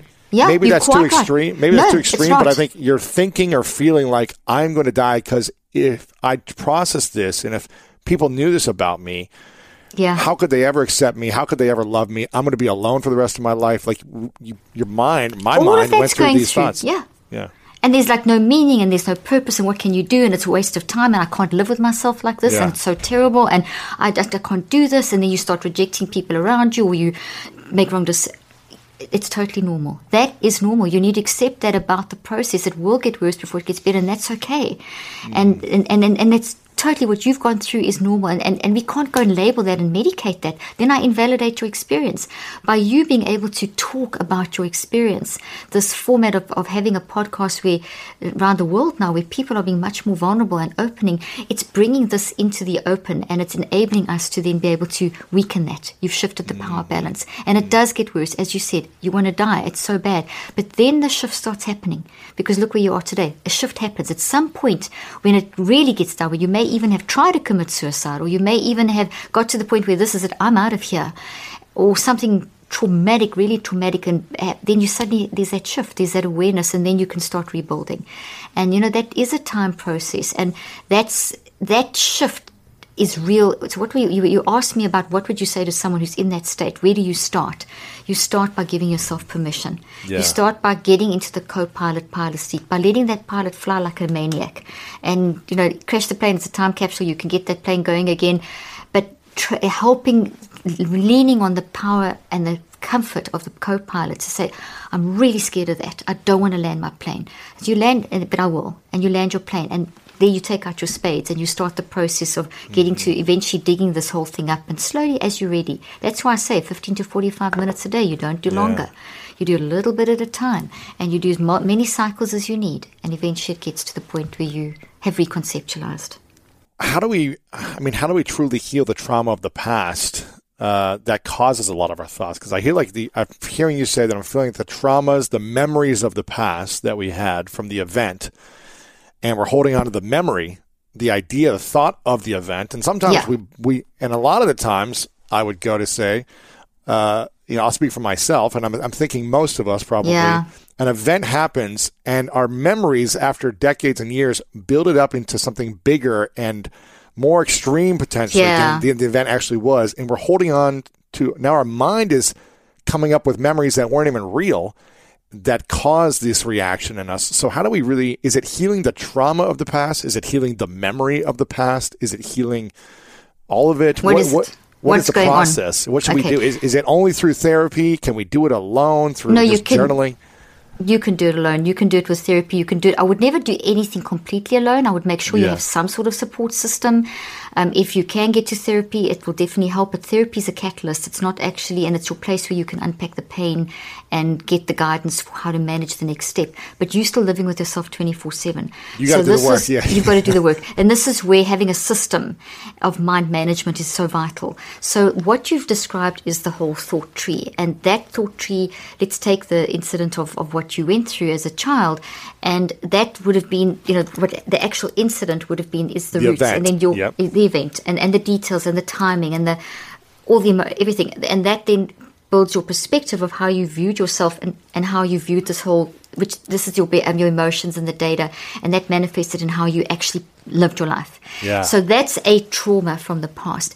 There's no guilt in this, even though it's toxic, because that's all you could do to survive. It's a coping mechanism. So this toxic tree is a coping mechanism. So we've got this inbuilt thing in our mind and our brain or system that enables us, because this should wipe you out. You shouldn't even be alive, kind of thing, if you look at the natural biology. But there's this protective system in place that kind of cocoons it for a season until you're ready to deal with it. So that's, and then something will come an event will come in your life where now you have to deal with it.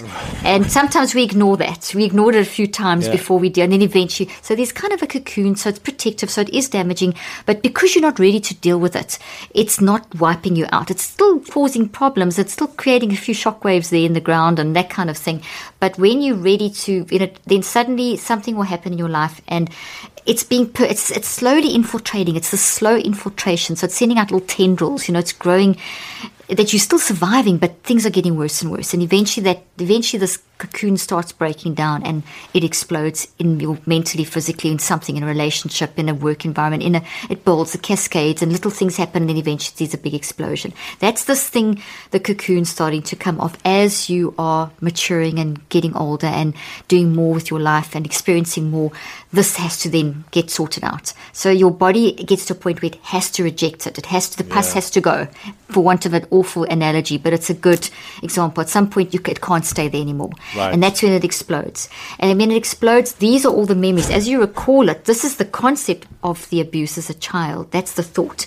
This is the detail of the story. And that's how you experienced it. And so you've got to go from those warning signals back to the data here. How you experience it back to the actual down. moment, yeah. And then you reconceptualize. So how do you make it play out in your future? That's always part of your story. But you change how, like you've already done it. You said it earlier. You can talk about it now without falling apart. But at some point, you could not talk about it at all. No. And so you rewrite the script. Yeah, you rewrite, the and that takes time. That takes these cycles of 63 days. You literally reconceptualization is rewriting the script. So eventually, this goes. You then have this, and that now, instead of being toxic, is, can you see some of these leaves are shining a little brighter than the others? Yeah. Okay, so there is that in that. It's reconceptualized. I can now talk about it. I can now, that'll make you cry, but you've now turned it into a part of you've redesigned it. It's the beautiful new space. That's how it was, but now you've made it work for you instead of against you. So that is then the trauma of the past, which is, there's no excusing that. There's no forgiveness even in that, but you need to be released. Because if you still connected to that trauma, kept there, keeps you connected in the quantum world, literally to the abuser. So until we release, so there's a connection. So you literally, here's your brain, here's that person maybe 10,000 miles away. But because of entanglement in quantum physics, there's no space-time dimension. And because of that's a toxic entanglement, but when particles are entangled, and you may have heard of this somewhere or someone saying this, but when two particles are put in a relationship in quantum physics experiments, no matter how far apart they are shot, they still are in relationship. So this one turns this way, this one will turn this way. So until you release, until you reconceptualize, you still connected. So that will always be controlling you. So when we talk about, people say forgiveness, I think release is a better word, because how do you forgive? These going through this process over time, as you reconceptualize, you're slowly cutting the ties. So by the time it's in this format, no longer is that invisible tie there. You know that you've cut the tie when you can actually talk about it, and you're not excusing that person's behavior. That can never actually, what they've done can never be forgiven. If you think of it, but you can release it. So we talk about forgiveness as being part of a healing, but we've got to, I had this discussion with someone the other day, we've got to be very careful of using the term forgiveness loosely. Because when someone's done something wrong, that wrongness, even whatever you've done wrong to someone, that wrongness is always there. What is forgiven is what should be done is we should release. We should realize that was a moment in time, it was wrong. The person needs to own it, but it's not your responsibility to make that person own it. They have to unpack that wrongness and kind of work through that. What you have to do is be released from it and to put that into your past. And that's kind of the easiest thing to do, because a lot of people keep getting stuck because they think, I can't forgive. How can I forgive someone how do you forgive someone who's raped you? How does your parents forgive someone who's hurt their child? You know, how does when someone's murdered, you know, that, I'm not saying that you have to keep that and not, you know, you have to release yourself from that. Yeah. And you have to accept that event, maybe that person was operating out of trauma. So the reason for them doing that was trauma driven. And it doesn't make it right. It makes it, but we can't ignore it. And what I think we've also tried to do with a lot of sort of psychological approaches is, forgive, especially in the religious community. Forgiveness, it's all gone away. It hasn't. It's still there. It's part of your story. I think the Kintsugi principle explains it the best. Do you know the Kintsugi principle? The Japanese art. Yeah, go ahead, when a vase shatters to the ground and it's in 1,000 pieces, they don't sweep the pieces away. When you were raped as a child, your life was shattered, okay? But you didn't sweep the pieces away. What they did was they collect every piece and they meticulously rebuilt the vase with gold lacquer and platinum. So now you have this beautiful new vase with all the gold and platinum represents what you've gone through. It's enriched you, who you are as a person. Now you are helping others through your story. You are teaching others. You as a leader are one of the 3% only that are enabling others to talk about their trauma. Only 3% of leaders are talking about mental health. 3% globally. That's terrible. Wow. So if we as leaders don't talk about it, how do we give permission to those that are following to talk about it? So as a leader, as you talk, you've now taken the Kintsugi principle. You are showing us your gold cracks, the shining light in the leaves, and it's the trauma is shocking. We never forgive that is wrong. We can never say that's right. It's never right. But what you've done with it is right, and now you can turn it into helping others go into greatness. Yeah, absolutely. That's kind of the transformation. Wow. People age at different speeds, and the date on your license may not represent your inner biological age at all. If you're looking for ways to extend your health span, improve your mental health, and slow down the aging process, many of the keys to health and longevity run in your blood. That's why Inside Tracker provides you with a personalized plan to boost your metabolism, reduce stress, improve sleep, and optimize your mental and physical health for the long haul. Created by leading scientists in aging, genetics, and biometrics, Inside Tracker analyzes your blood, DNA, and fitness tracking data to identify where you're optimized and where you're not. You'll get a daily action plan with personalized guidance on the right exercise, nutrition, and supplementation for your body. Add Inner Age 2.0 to any plan for a definitive calculation of your true biological age to see how you're aging from the inside out. For a limited time, get 20% off the entire Inside Tracker store. Just go to insidetracker.com/Dr. Leaf. That's insidetracker.com/Dr. Leaf. The link and details will be in the show notes. I'm curious, what's the process of protecting our mental health on a daily basis? It sounds like first we need to be aware of and do the process of healing the past or the traumatic memories of the past, however you want to call it. But what's the process of protecting the present and the future so that we don't fall back into a dark space that kind of keeps us there for so long? Absolutely. Is there a process you recommend? There is, and it's self-regulation. It's being very, very self-regulated. We see from neuroscience, and I actually have a little quote in the book where I think I've got it. I think I actually had it open because I did it. I actually did a live on it today. But you can I can tell you what it is. Every 10 seconds, here it is. I don't know what it is. I thought I had the page open. Every 10 seconds, you can be consciously aware of what you're thinking, feeling, and choosing. Mental peace and keeping yourself in a state of mental peace comes from being aware every 10 seconds. Now, I'm not asking you to set your watch and your time on your phone. I'm just saying that translate that out. It means all the time.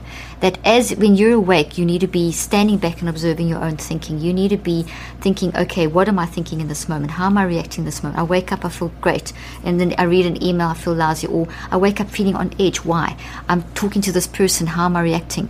How am I responding? I'm doing this email. I'm doing this work. It's constantly monitoring, and that may sound exhausting, but it's not. It's the most natural thing in the world. It's one of the most brain healthy things you can do. So that's the one key, is self-regulation.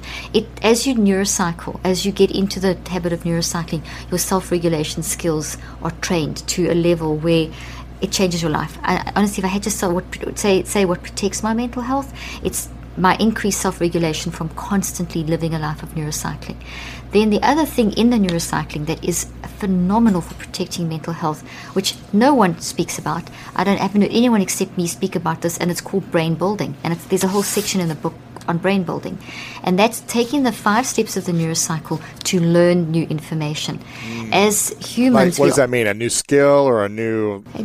Every day, new data. So for me, I will take my scientific research. Every day I spend at least an hour looking at neuroscientific or scientific studies related to my field of work. Studying new information, the latest. So I study it to the point where I could actually give a lecture on it, or I could write an exam on it. So I take the 5 steps and I study information. Every day when you wake up, you have millions of new baby nerve cells. And nerve cells look like trees, and they are waiting for you to like lattices to strengthen the new cells, the new thoughts that you build into the neurons of your brain, these little branches, these thoughts. And if you don't use them, they become toxic waste. So that affects your sleep at the end of the day and affects your dreams. And cumulatively over time, they affect your health of your brain. So when you brain build, it's like cleaning your teeth. If you don't clean your teeth every day, eventually you're going to have a real problem with your teeth and your brain, because it's going to cause all kinds of issues in your body and so on. Same thing with brain building. Brain building builds mental and physical resilience. So by learning something, we actually think deeply. When you neurocycle to brain build, what I'm doing is getting you to think super deeply. And when you think deeply, you make all these great things happen in the brain, the left, right side, oxygen and all that stuff. And that's the only way you can actually grab those new baby dendrites. They respond to deep thinking. They don't respond to shallow thinking. They don't respond to scanning through headlines and hurry sickness and rush and data capturing and never doing anything. They respond to scan the headlines. That interests me. Let me read that article and study it as though I'm going to write an exam, or I'm reading this great book, or take my book and study it. Study that every day for an hour. You'll not only get the tools, but you'll be building your brain. Whatever, take anything you're interested in. If you love cooking, if you love whatever you are interested in, self-help books, anything. Don't just read. Study them. Use the 5 steps. Take an hour a day. If you can do more, do more. And you will transform your mental health. All my patients, when they came into my practice, I would obviously evaluate and do all that kind of thing. We'd work out sort of where the issues were, but we would always do brain building first. Sometimes for a few sessions, I would only do brain building and get them to a state where I could recognize they're starting to get more resilient and self-regulated. Then we would start doing the trauma work and the learning disability work and the work with trauma, working with traumatic brain injury. Sure. And in fact, all the traumatic brain injury and stroke work that I would do with my patients, like if I was working with someone like what your dad went through, I would teach the patient and the family brain building. We would take, what are you interested in? And like if your dad was interested, let's say in whatever, let's say he was interested in, I don't know, what was your dad interested in? He's into playing piano, singing, sports, running. Yeah. Okay, so you could take maybe sports, and you could then use the brain building. You can do this with him now. You can take the brain building and take out sports, and you don't just read it, but you actually study it. You do the 5 steps, and you study it as though you are now going to give a lecture, Dad. You're going to now teach this. That's what I would do with my patients. And then we would slowly restore function, because that changes it orders the gravitational fields, orders the brain, changes and directs the neuroplasticity, and healing comes. And you start transforming. I had CEOs of top companies in South Africa have terrible car accidents and completely lose their functionality, not be able to function. Do this brain building for over a period of time and go back and become something else. So like the one guy was an engineer but went into management and became the CEO of a huge corporation, had this terrible car accident, ended up going back and becoming a top engineer with brain damage. So I mean, like, I've had pilots that at 82 that couldn't fly anymore that have become accountants. I mean, I can tell you story after story. When I'm in the most distressed state, like that night of acute trauma that I told you about, besides the glucose monitoring, besides doing the neurocycling, what did I do? I did brain building. I sat there brain building to calm myself down in that state. So I would shift between the management neurocycle to the brain building neurocycle. To try to learn and understand something, yeah. But that built resilience, so it calmed me down. If I'm worked up, I'll go do brain building. If I'm really out of it and I'm not managing and I'm feeling like I'm getting super anxious or depressed or something, I will even go and do 10 minutes of brain building. I'll grab a study it, do the brain building, and I've immediately increased my resilience. Does brain building only happen when you're studying and learning something, or is it more of like, okay, I'm going to play like ping pong or play a sport or do an activity to help like hand-eye coordination? Yes, no, definitely. You can do that too. So ping pong is fantastic for the brain. Anything that really challenges the brain to coordinate is definitely going to be a brain-building exercise. So, racquetball, tennis, ping pong, things that are challenging. Sudokus, whatever, yeah. Yeah, you can do those too. So do those. Those are more physical related. So I would balance the physical with the mental, so that you do the cognitive as well. I mean, both are mental. I shouldn't say that. Yeah. Text and physical. Make sure that you brain build with a combination. I feel like a lot of parents in general don't have the tools to have conversations with their kids around mental health. I don't remember much of my parents, although they're amazing. I don't remember us talking about mental health and these challenges that might arise, these emotions and these feelings that might arise for us at different times, in the ways of how to manage it properly, as like the tools that are now being discovered and researched like you have today. What conversations should parents be having with their kids around mental health in order to make them feel safe, seen, and loved with the confusion that they have maybe as teenagers or young adults in today's world? I love your question, and it's so important. We should be doing this from babies. So when a child comes home from school and they may be 3 or 4 years old and they're sad, they don't have the language, but to be able to actually notice and validate, I see you feeling sad. Why are you sad? And give them toys to be able to act it out. The older they get, never overlook a child's emotion. Always validate. I see you sad. Do you want to talk about it? I see you. So it's I see you. Do you notice I'm saying I see you? And you can find your own wording of that, but it's to acknowledge, which validates, and never to judge or say, oh, you don't need to feel like that. What parents do a lot unintentionally, I'm a parent of 4, I did it even with all my knowledge. I have, so we make mental messes. I say we make mental messes all the time. But it's very important not, your child comes to you and says, I'm really worried. And then you say, what are you worried about? I'm worried about this one doing something that you think is totally irrelevant. Oh, that's not so bad. You don't have to worry about that. That is the worst thing you can do to a child, because what you've done is invalidate something that for them is, now they feel shame. So now they've got this confusion of worry. They don't know how to process it. And you know what parents do that in... And you haven't accepted their feelings or their thoughts. That's it. So it's very important, even if you don't think that it's valid, you're not helping them saying, and I know it's done often with the intention of, oh, it's not so bad, it'll be okay. Calm down. Don't do that. It's rather sit down and embrace it. Say, okay, let's talk about how you're feeling.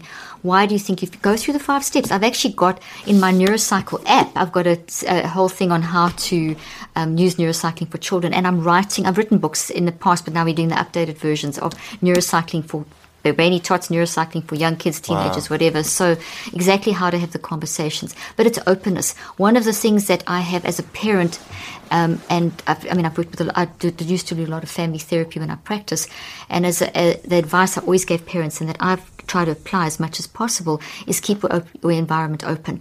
Keep it, no matter what your kids, if your kids want to talk to you about sex and things that you don't want to talk about, if you don't want to talk about them, they're going to talk about them somewhere else. And that goes for emotions too. We've got to allow our kids to say, I am feeling depressed. The other day, someone said, how do I help my child not be a professor of depression? And it was quite an interesting way of phrasing it. And my response to that was, well, help them process it. If they're a professor of depression, what can you learn from them? If you feel that they are so good at depression, that's a symptom or a signal of something going on. You need to acknowledge that and say, I see you feeling depressed. Can you explain more? And then work through the whole, get those, the 5 steps, work through it systematically. You can use a lot of visuals with kids. I've been doing this with kids when I was practicing and training in schools and things as young as 3. And I would take the brain. Listen, 3-year-olds respond to this. And I'll say, this is in your brain, and we'll take a tree. Okay, so now this is the happy tree, the sad tree.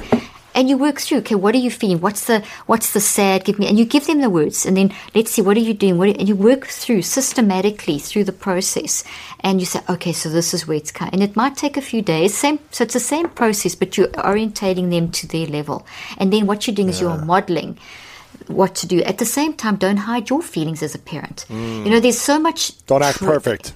No, because it's in the mess that they see European grow. Mess is how they learn. So you make a mess, you get mad at your child for no reason, and then you feel guilt and condemnation. Don't do that. If you get mad, explain why you're mad. Say, I'm really mad. I'm sorry. I said the wrong thing. I didn't mean to do that. This is why I did it.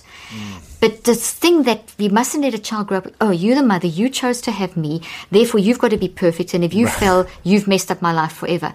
That's not healthy for a child, and that's what happens. And it's bad for the parent and the child. And the parents pretending, oh no, everything's fine, and meanwhile behind closed doors you and your husband are having a huge fight, or you and your wife are having, that's so confusing. When my husband and I have an argument, the kids grew up knowing why. We explained, okay, we were wrong, we shouldn't have said this is why we argued, and this is our solution.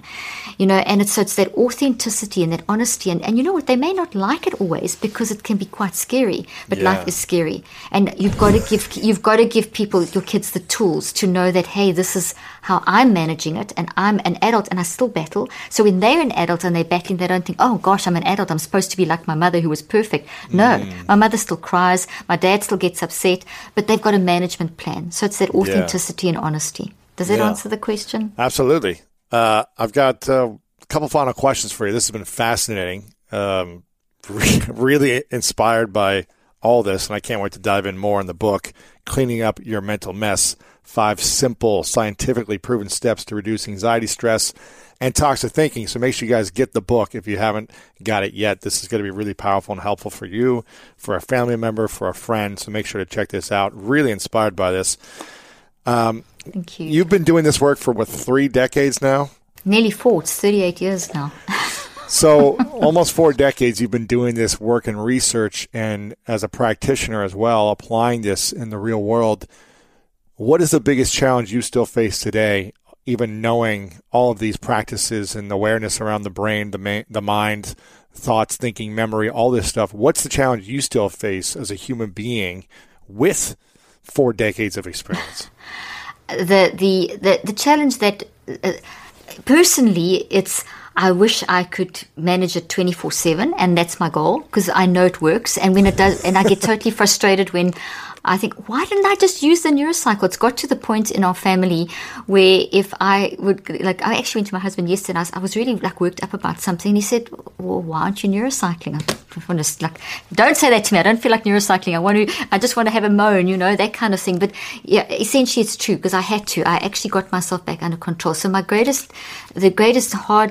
the hardest thing to do is to watch people in pain when I know that there's a way out, and I wish I could fix things, and that's probably what you can't do. I mean, not probably, you can't do that. It's made me, my weakness is I now want to fix everything and everyone.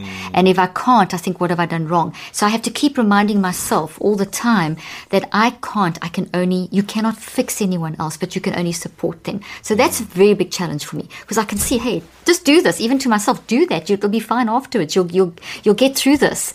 As that saying goes, this too shall pass when you know how to manage it. So that's for me a big challenge. And in terms of globally, the narrative of mental health, we just have to stop telling people that they are brain damaged when they are just being normal humans. That's a huge challenge. This is awesome. I'm really glad we had this conversation. Thank you so much. This question I ask everyone towards the end is called the 3 truths question. So I'd like you to imagine it's your last day on Earth many years away from now, and you get to accomplish all your goals and dreams. They all come true. But eventually, you gotta go to the next place. You gotta leave this Earth. And you've got to take all of your work with you, all of your research, all of your books, this interview. It's got to go with you to the next place. But this interview, especially. Yeah, exactly. But you get to leave behind 3 lessons that you would share with the world. This is all we would have to remember you by, are these 3 lessons, or what I like to call 3 truths. What would you say you would share? That the mind is something you can control.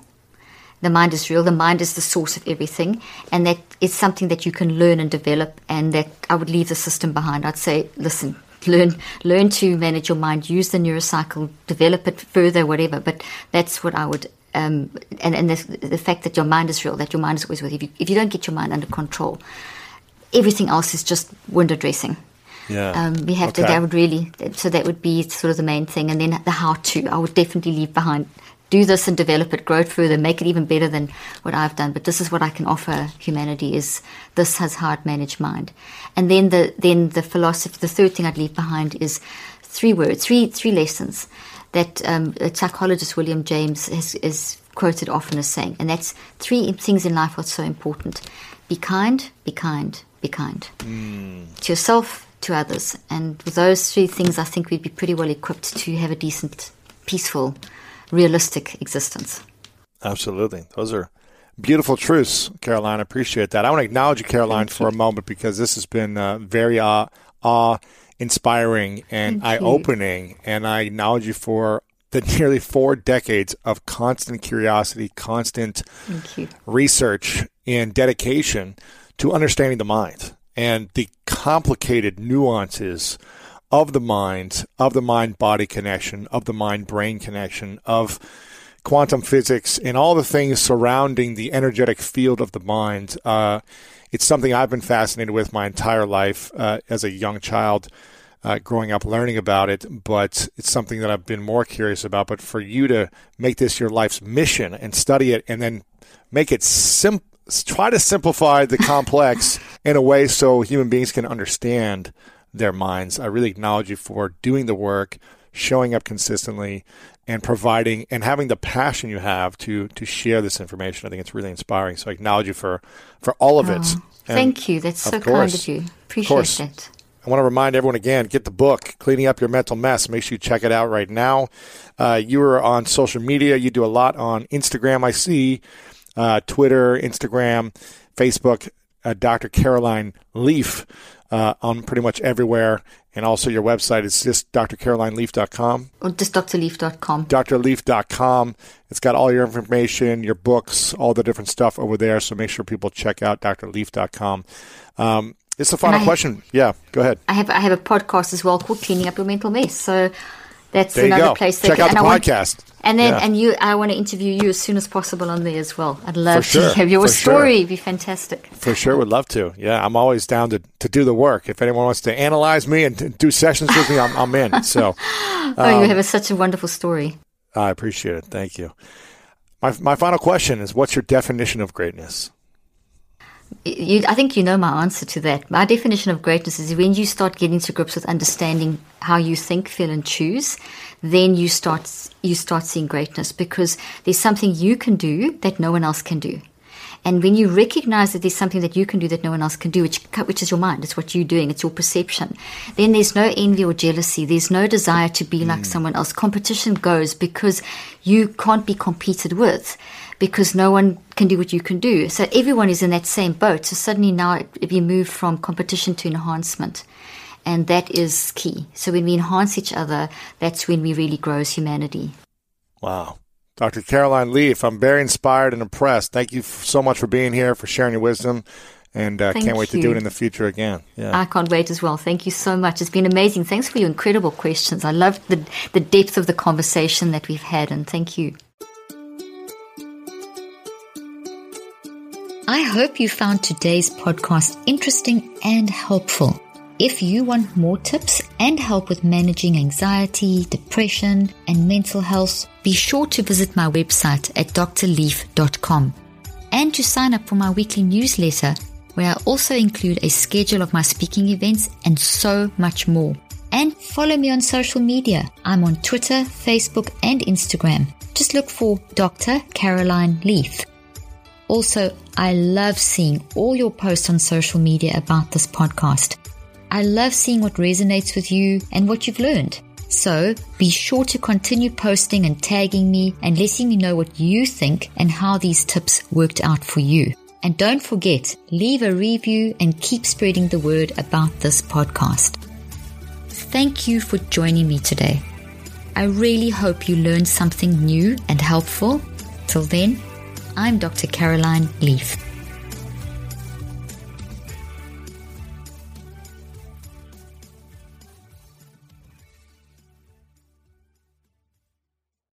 This podcast represents the opinions of myself and my guests. The content here should not be taken as medical advice. The content here is for educational and informational purposes only. Please consult your healthcare professional for any individual medical questions you may have. While we make every effort to ensure that the information we are sharing is accurate, we welcome any comments, suggestions, or corrections of errors.